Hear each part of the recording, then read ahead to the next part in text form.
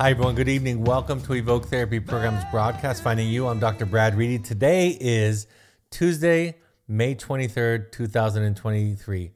For those of you that might be new to these broadcasts, this particular format that we do every other broadcast is a live Q&A. So this is for current and alumni families of our program. They can attend these live, ask questions. Anybody can send in questions in between episodes or at any time to webinar@evoketherapy.com. If you're just a listener to these podcasts, then you can send in the question and I'll answer it in the next available podcast. So anybody can send in. So with that, I'm going to get into the pre-submitted questions. Somebody writes, have you heard of a new therapy called TMS, transcranial magnetic stimulation for anxiety and depression? If so, can you explain how it works? I saw this question prior to the record button, prior to hitting the record button for this evening. And I told Sarah, who's moderating for me this evening, initially I told her to take it off because I've heard of TMS, but I don't have a lot of information. I have virtually no information about it, except for that I have heard from some people they found it to be very effective. And at first when I asked her to take it off, I thought I'm really not going to answer anything with this question. But then I thought it might be helpful for people to hear that I don't know what it's about. But with that, I will tell you this. As a therapist, working with people for years, I have learned when people are interested and curious about exploring specific kind of techniques, even though I have a very clear idea of the kind of psychotherapy I do and the help that it's provided me first and foremost, and secondarily, it's provided the clients that I work with. Anytime somebody's interested in a specific technique or approach that might not be mine, I encourage them, if they're interested, to try it. And that some people will tell you that brain spotting or doing a specific kind of trauma treatment like EMDR makes a big difference in their life. And who am I to say? For me, the reason I want to answer this question tonight, because that's what that's what their position ought to be. It ought to be, if it works for you, if it's something you're interested in, if you're looking for relief from a specific technique or approach that you think might be helpful, absolutely give it a try. So I don't know that information. I don't have any information, but that's what I would say if you were my client and you brought something like that to me. I'm going to read up on it and see what I can learn about it and talk about it the next time. Sarah, we can save that question for the next time and I can give my part 2 answer. The next question reads, I'm an identical twin and I find that my twin seems to be holding on tightly to me. It seems like it's enmeshment. There are a lot of comparisons with being a twin. Do you have any experience with navigating the comparisons? I am married with children and she is not, so we live different lives. But I notice she prices all the difference.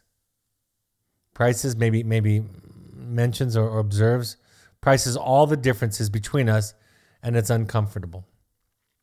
I don't have a lot of data with dealing with twins. I have worked with a few sets of twins in my career, and I don't have any specific data around that, but this doesn't sound too different than siblings sometimes are. And something that I noticed about your post, about your question, you said that it seems like it's enmeshment.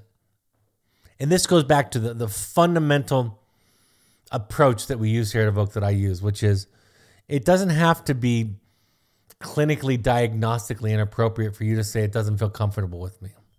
That's the empowerment I would offer you. That is to say, even if I didn't agree and I have no opinion about this, but let's say for just the sake of a thought experiment that you described to me in detail of the interactions, and I didn't necessarily identify it as an enmeshment, that really isn't relevant. You get to decide what you feel comfortable with. Ultimately, that's not the only shift, but that is one of the grand shifts that people make in the work that we do here at Evoke, is they realize that they get to decide. And if you were to find your way into an Al-Anon meeting or a Codependence Anonymous meeting, which these groups were initially created for the spouses of alcoholics. That's what these groups were initially created for. Now they become more broadly applicable to all of our lives. And now we understand that codependency is just a way of describing attachment issues, attachment wounding, attachment trauma, and an unhealthy or unevolved way of relating to other people. That's what codependency is. And of course, I have a handful, 6 or 7, I'm sure, broadcasts that address that specifically if you're more interested. But now the topic in these meetings has become more broad.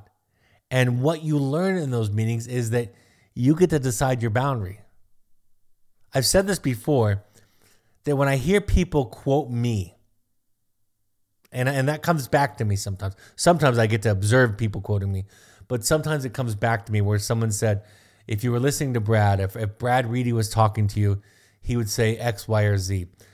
Oftentimes it's not accurate because they think that what I would say is that there's a right way, that this is the right boundary, that you should do it this way. And of course, that is antithetical to everything that I believe. I might operate that way from my own wounding, from my own trauma for sure. If you walked around and interviewed my family members, they would say, Brad operates like there is one right way and it's his way, because that's my trauma, that's my wounding.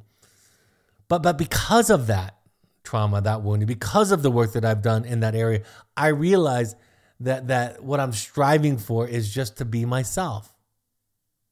And what that means is that I get to decide my boundaries. I get to decide what I'm comfortable with or what I'm not comfortable with. So when you say it fits, it's consistent with the definition of enmeshment, my response is, okay, that's interesting. But even if it didn't, you get to decide what you're comfortable with. Of course, if you're like me, and everybody is a little bit like me and a little bit different than me, of course, but if we're like each other, you're going to find it difficult to set a boundary from that place of this is what I feel comfortable with, right? We want to stand on the ground of I'm right. This is the right or the appropriate way to think or believe or behave. And what you're doing is the inappropriate way to think or believe or behave.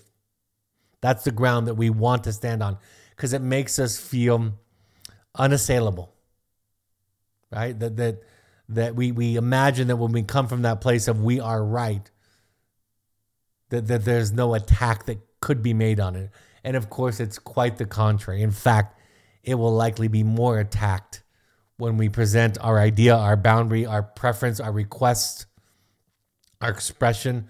When we frame it in terms of it's the right way to do it, it will likely be more attacked. But in Al-Anon, in Codependence Anonymous, and Families Anonymous, in AA and NA, you learn that you get to decide what you're comfortable with. And that's where your boundaries come from. And when they come from that place, it is the most, it's the strongest position that you can take. There's been conversations in my family recently where we've been having a friendly argument or debate about something, truly a friendly argument or debate about something, about an idea. And somebody will insert, well, that's just what I feel comfortable with. Almost tongue in cheek, to just make the point that in our family, when you make that statement, it's enough. In Al-Anon, they say that no is a complete sentence. This is exactly what they're referring to. So I would support you in setting boundaries with what you're comfortable with. And your sibling, who happens to be a twin, their over-identification with you, their comparison with you, their sounds like clinging to you, causing you to feel uncomfortable with the level of proximity and closeness. That behavior or that pattern for them is something that they're doing, but it's going to take the greatest risk of all, which is to tell the people that we love, that we care about, that matter to us, or in some cases, the authority figures in our life, to tell them how we feel, what we expect in terms of how to be treated. But so many of us, I've been thinking about this a lot lately. This is a really cool idea. So many of us, because we grew up with parents that hadn't dealt with their own narcissistic wounding, I'm not talking about clinical narcissism, right? That threshold is much more rare. I'm talking about narcissism in terms of a parent needing to be good, having a big ego, not wanting to be bad or make mistakes, feeling picked on when you share your anger or your hurt with them, feeling overly criticized when you set a boundary, feeling threatened when you set a boundary. I'm talking about that kind of narcissistic wounding. Because we grew up with big people around us who weren't open to feedback, who hadn't done the work necessary to let go of the ego in parenting, we learn how to tiptoe. We learn how to please. We learn that if we confront the big people, the teachers, one of the difficulties about the children that I work with, or the parents that I work with and their children, is that a lot of children recognize the lack of health with their school teachers, psychologically speaking. The way that they get talked to. The ideas. My own daughter, a few years ago, there was a phone call from the teacher, and the premise of the phone call was that my daughter was acting out. When in listening to the teacher, my daughter was just not tolerating being shamed. And when we gently had that conversation, the teacher was actually able to own it. And I thanked her profusely, saying, thank you for owning it, especially in front of my daughter. So few adults are willing to do that because of ego, because of undealt with narcissistic wounding. So back to the question, because we're also conditioned to take care of our parents' ego, to feel responsible, to carry that around, we learn in these situations that we believe, we experience in these situations, that if we tell our truth, if we set our boundary, if we confront somebody on the way that they're treating us, even if the confrontation is gentle, we have the experience psychologically when they get upset that we've done something wrong, because that was our background. Years ago, my therapist said to me something so profound, much more general than what I'm describing today. She said, compromised people defeat you today. She said to me, compromised people defeat you today because compromised people defeated you when you were younger. And it hit me. All the people in the world, whether it be from, if I'm working with a realtor or somebody working on my plumbing, or a car salesperson, or the mail carrier, or a stranger in a store. Because my parents were compromised, because we were supposed to, as kids, not confront that about them, not stand up to that. And they held power over us, not just physical, financial power over us, which of course they held over us, but they also held psychological power over us. They were the big people. We assumed what they said and what they did, intrinsically, we assumed it was the right thing, that they knew more than we did. So now I go around being afraid to tell my truth to people because I'm afraid of stepping on their narcissistically wounded toes, so to speak. And because their reaction might be angry or upset in some way with me, I take that on just like I did when I was a child. That's the idea. That's what happens to us. That's why at Evoke, with our intensives program, with these broadcasts, so much what I'm trying to do is help parents experience this ego death. This idea that you don't have to be good, or in other words, you already are good. You're good and bad and everything in between, and you're lovable. In your imperfect, fallible state, you're lovable and you're worthy. And that's why I model so much self-disclosure, because I want you to know, just like with that first question, it's not about being perfect.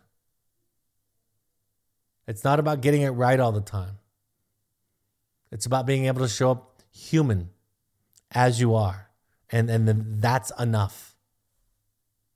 So I know I kind of went sideways on that question, but there's just a lot in there to talk about, to consider. The next person writes, my 17-year-old son is starting his 10th week at Evoke. His therapist is recommending aftercare for substance treatment, boarding school. My family, sisters, parents, and others are telling us to bring him home. My heart wants to bring him home. My head knows that it is the wrong thing. How do I talk to my family? Even when I tell them I don't want their opinion, they are giving it. And it is devastating to defend what my heart doesn't want to do. This is the coolest question in the world.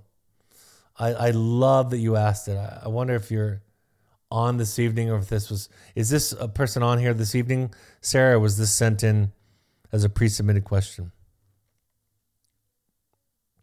I'm wondering. They're on this evening. Wonderful. I'm so glad that you're here. The fact that your family is doing that to you is in part, I am sure, the culture, the psychological climate, the dynamics in your family, your extended family, that your child is suffering under. I can't emphasize what I'm about to say too much. I'm teaching a masterclass for therapists on this Friday. And this is going to be my opening principle, my opening idea, which is the idea of staying humble. And what I mean by that is they don't know the right thing. I don't know the right thing. For that matter, you don't know the right thing. We're all doing the best that we can. And it is really, really, really hard to parent. So when somebody says to you, this is what you should do, the very fact that they have the idea that they know is the problem in the first place. And the fact, even more so, that they will continue to say it even though you've asked them not to or didn't ask for it in the first place, that is the pathology that your child is trying to break free from. That is not the way that psychologically aware people talk or think. I can't tell you how many times I have had clients who have told me that they've gone to a spouse or a parent or a sibling with a question or a dilemma. A dilemma that they've shared with me in therapy. And that their loved one, their family member, has opinions about what they should do. And I think to myself, I say this sometimes, isn't it fascinating? Listen to this. This is the key. Isn't it fascinating that the person that you're talking to, who has essentially no training in psychology or relationships, none, except for their own lived experience, isn't it fascinating that they think they know what you should do, and yet somebody like me with a doctoral degree and 30 years of experience as a psychotherapist isn't inclined to tell you what you should do? In fact, it's not just a technique. I don't know what you should do. Because if the goal of psychotherapy, which I believe it is, if the goal of psychotherapy is to become your most authentic self, that symptoms and diagnoses are the deepest part of ourselves, speaking to the world in the only way they know how, the only way those parts of us know how, those needs, the inner child, if you're familiar with that idea, or soul, if you're familiar with the Jungian idea of a soul, that's the expression, the symptoms are the expression of the unlived life, right? Because we're living with shoulds and have-tos and musts and the right way to do things, our soul develops symptoms to express the distress that it feels of not living our authentic life. And if therapy is trying to help people become their authentic, real selves, then how could I possibly tell you what to do? When Carl Jung and Joseph Campbell said, and they said it very similar, if the path before you is clear, it is someone else's path. The idea is that part of becoming human is falling into a hole, going the wrong way, running into a wall, tripping and falling. There's nothing more universally experienced than the imperfection, the beautiful imperfection of being a human and discovering who we are. There's nothing more universally experienced. And yet people still have this idea that if you do the right thing according to somebody else, that somehow you'll be spared from pain. That is, if you want just another metaphorical reference, and I happen to be a Star Wars geek, but that essentially was the dark side. Darth Vader experienced a lot of trauma. Specifically, the last one was the death of his wife. And as a result of this, in his world, in his psyche, his unwillingness to feel pain, he gravitated toward the dark side, which promised, by the way, that it could prevent death and suffering and pain and sadness and grief and hurt and loneliness. So Darth Vader, and it looks quite obvious because he's dressed in black and his theme music plays every time he shows up and he breathes and talks with this menacing sound, right? George Lucas made it clear for us. But Darth Vader essentially did not think he was destroying the universe. He thought he'd found the solution to save it. And that's the way that we think. We think that we can control and prevent suffering. Yoda, on the other hand, metaphorical, symbolic of the force, the light side, not the dark side, had a different way. His way was mindfulness, presence, feeling grief when it came into his heart, feeling sadness, being curious about fear, being wary of the comfort and protection that anger gives us. Now, the reason I'm getting very philosophical with you is because these concepts are universal. And people who believe that they can simply dictate and point out what you should do, I don't want to say something too strong, but find some space separate from them to find peace.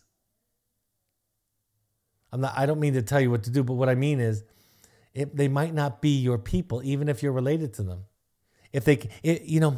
My wife says this all the time. If I tease my children, and when they were younger, if I tickled them or I was teasing them, and they would say no, and I didn't stop, my wife would say, Brad, no means no. Teach your children, your daughters especially, but all of your children, teach them that when they say no, that it deserves to be respected.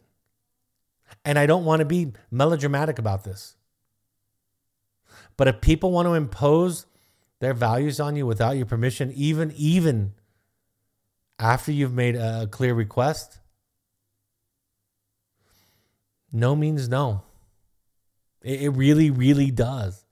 And if you grow up in families where no doesn't mean no, and people have the right to impose themselves on other people, that's part of what your child is trying to break free from. I'm sure of it. I'm confident of it. All right. Thank you for that. I'm so glad you asked that question. Next question comes in. It's a 3-parter. Okay. Somebody writes, I am writing in with a question about a brilliant 18-year-old boy, the son of good friends, who went to wilderness therapy and then to an excellent therapeutic boarding school following 2 years of school refusal, anxiety, rigid thinking, therapy resistance.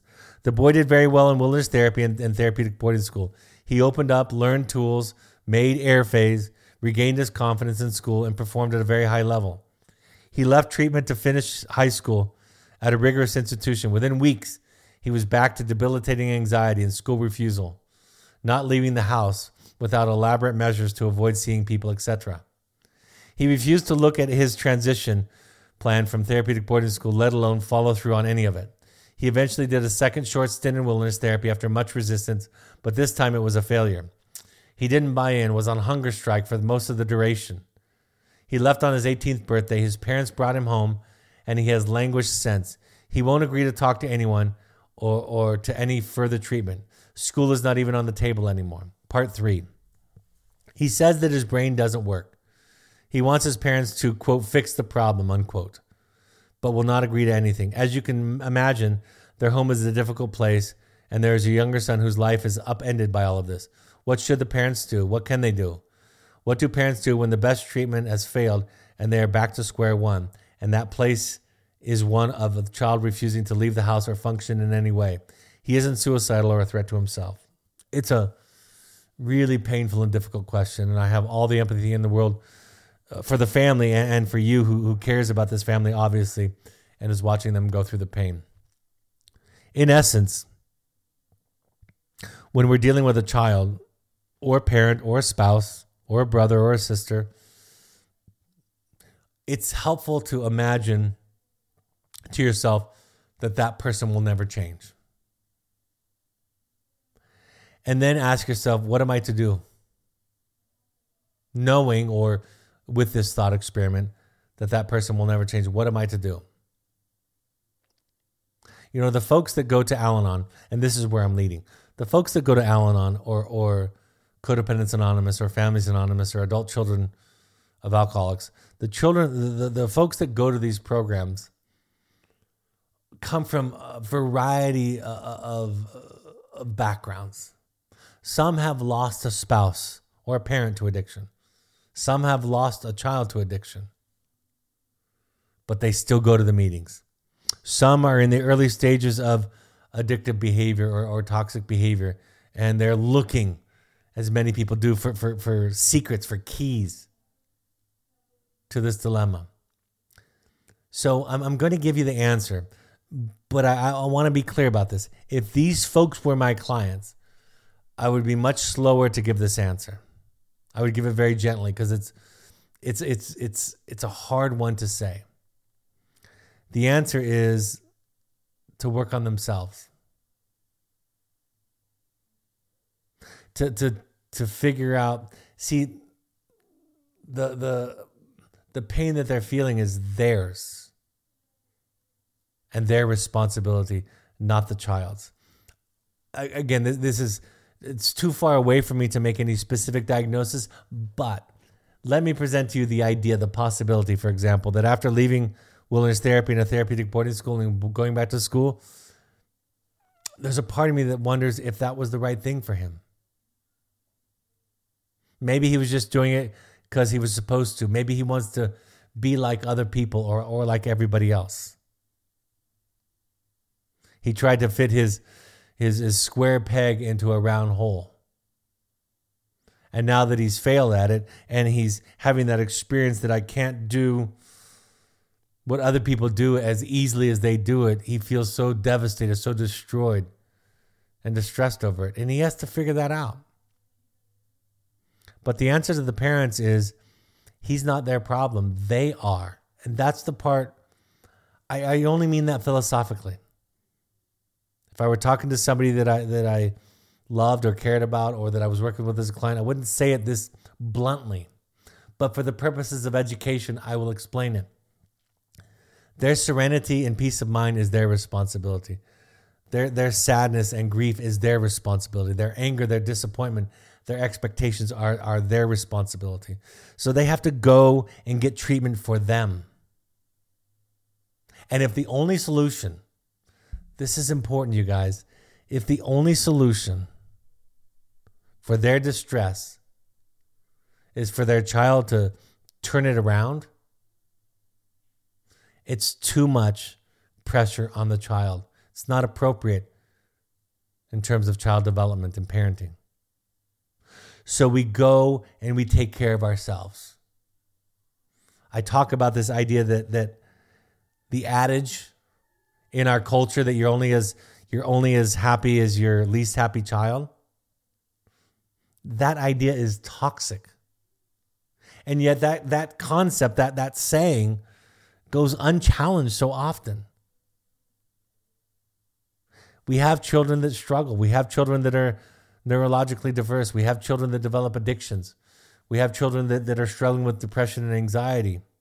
And not only do we have some part in those diagnoses, meaning that as the parents, there's some interaction some dynamic of which we're a part of in those diagnoses and disorders. Not only is that true, but even if that wasn't true, if the only way that we're going to get our peace of mind and our happiness and our joy back is by the child getting better and being healthy and doing the things that we think, that maybe even most people think are the healthy or right things to do, we're placing an inappropriate burden on the child.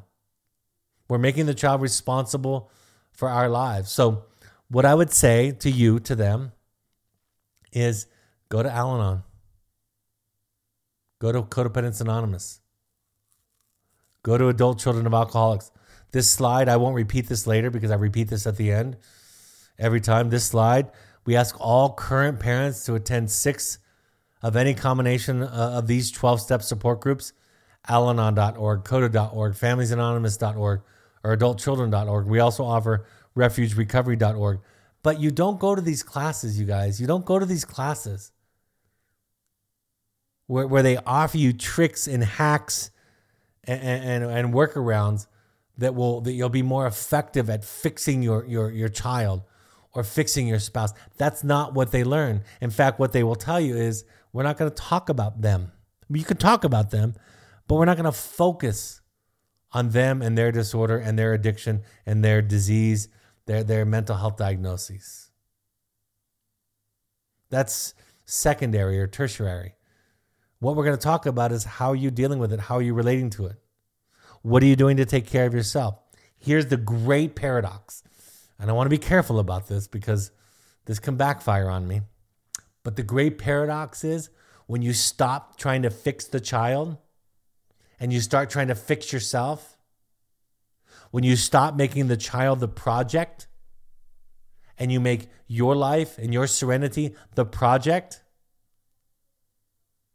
you tend to have a bigger and more positive influence on the person who's struggling. That's the great paradox. When you surrender, trying to control things that you can't, trying to fix other people, and you focus on trying to fix yourself and finding your own serenity, the great paradox is your influence becomes more powerful and positive than it ever was or ever could be when you're focused on trying to fix the other person. And I just send love to you and to them because it's a very, very difficult situation. Next question. Somebody writes, I watched a webinar last night about this, but can you also talk about why wilderness therapy isn't always the last stop and the fix? Well, that's 2 different questions. Because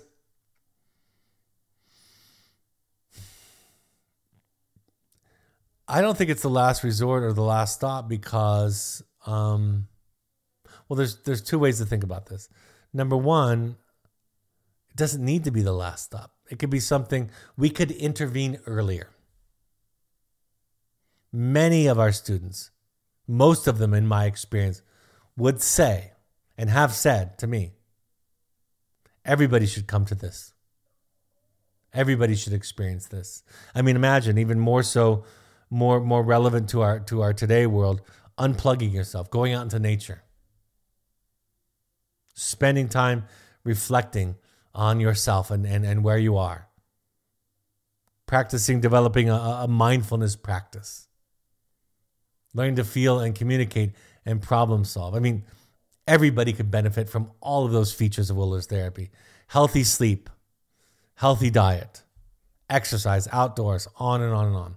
So number one, it doesn't need to be the last stop. But I think what you're asking is, why is it not the last stop in terms of why doesn't it fix people? Because that's a lifelong project.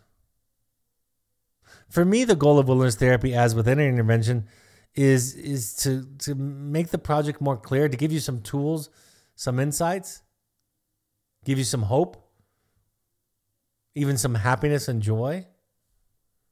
Maybe even develop meaning. Maybe even understand what the diagnosis or the issue is and where it came from. But I'm in therapy, as I've said many times. I've been with my current therapist for 24 years. I've been in therapy for around 30 years in total of my 55 years on this planet. And I don't go there because I'm in crisis.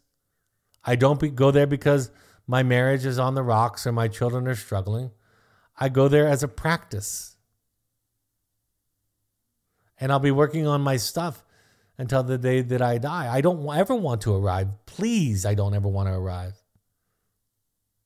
If I thought this was about fixing me and I arrived at the conclusion that I was fixed, what a disaster that would be. It's like my friend who's a recovering alcoholic said. He said, if somebody were able to convince me that I wasn't an alcoholic, the first thing I would do is go and drink. If I thought I was fixed and had arrived, I would stop learning and exploring. I would stop growing. I say this next thing, it's not literal, but it's close. My grandparents, from the best that I could observe from my vantage point, and I owe a lot to my grandparents because they made sure, my mother's parents, that we didn't live in poverty. They paid for us to live in a nice area and made sure that we had the basics. After my parents got divorced and my dad didn't pay for anything. So I'm grateful for them that I attribute to a lot of what I have to them. So I'll give you that caveat. Having said that, it seems to me as though they figured out everything there was to figure out by the time they were 30, 35 years old, long before I came on the scene. They were sure of themselves. They knew all the answers. They knew the right way to live, the right way to be. And there was no dialogue. There was no openness. There was no evolution. There was no learning. In the 15 or so years that I got to spend around them, listening to them talk to my mother and hearing her talk about what it was like to be their child. So the reason we don't think of it as the last stop or the fix is because that would be devastating. It would be the worst.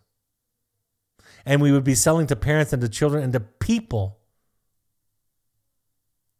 something that's just fundamentally not true about our human existence, which is if we don't arrive, if we're not fixed, quote unquote, we keep learning, we keep exploring new ideas, new insights.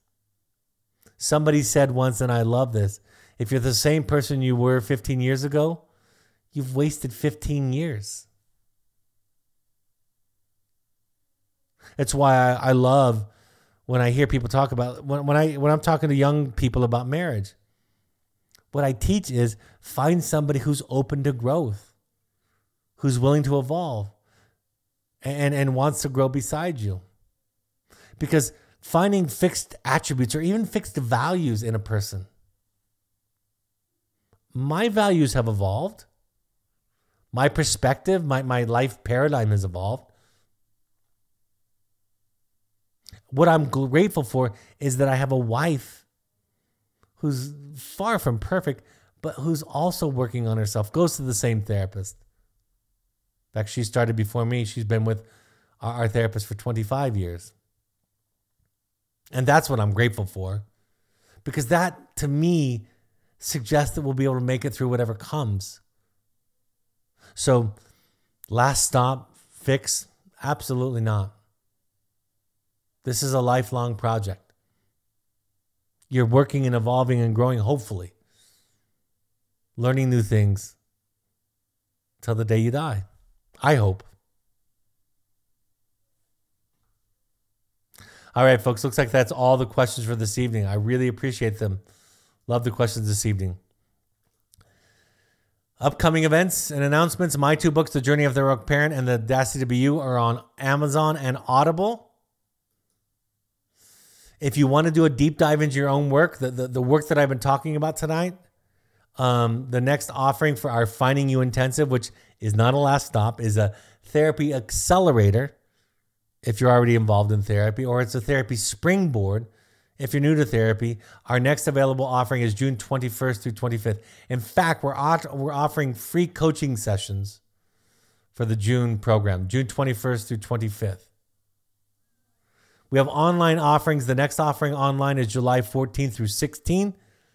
It's half the time and a third of the cost, and you don't have to travel. So if finances and time are resources that are at a premium for you, the online option is a wonderful option.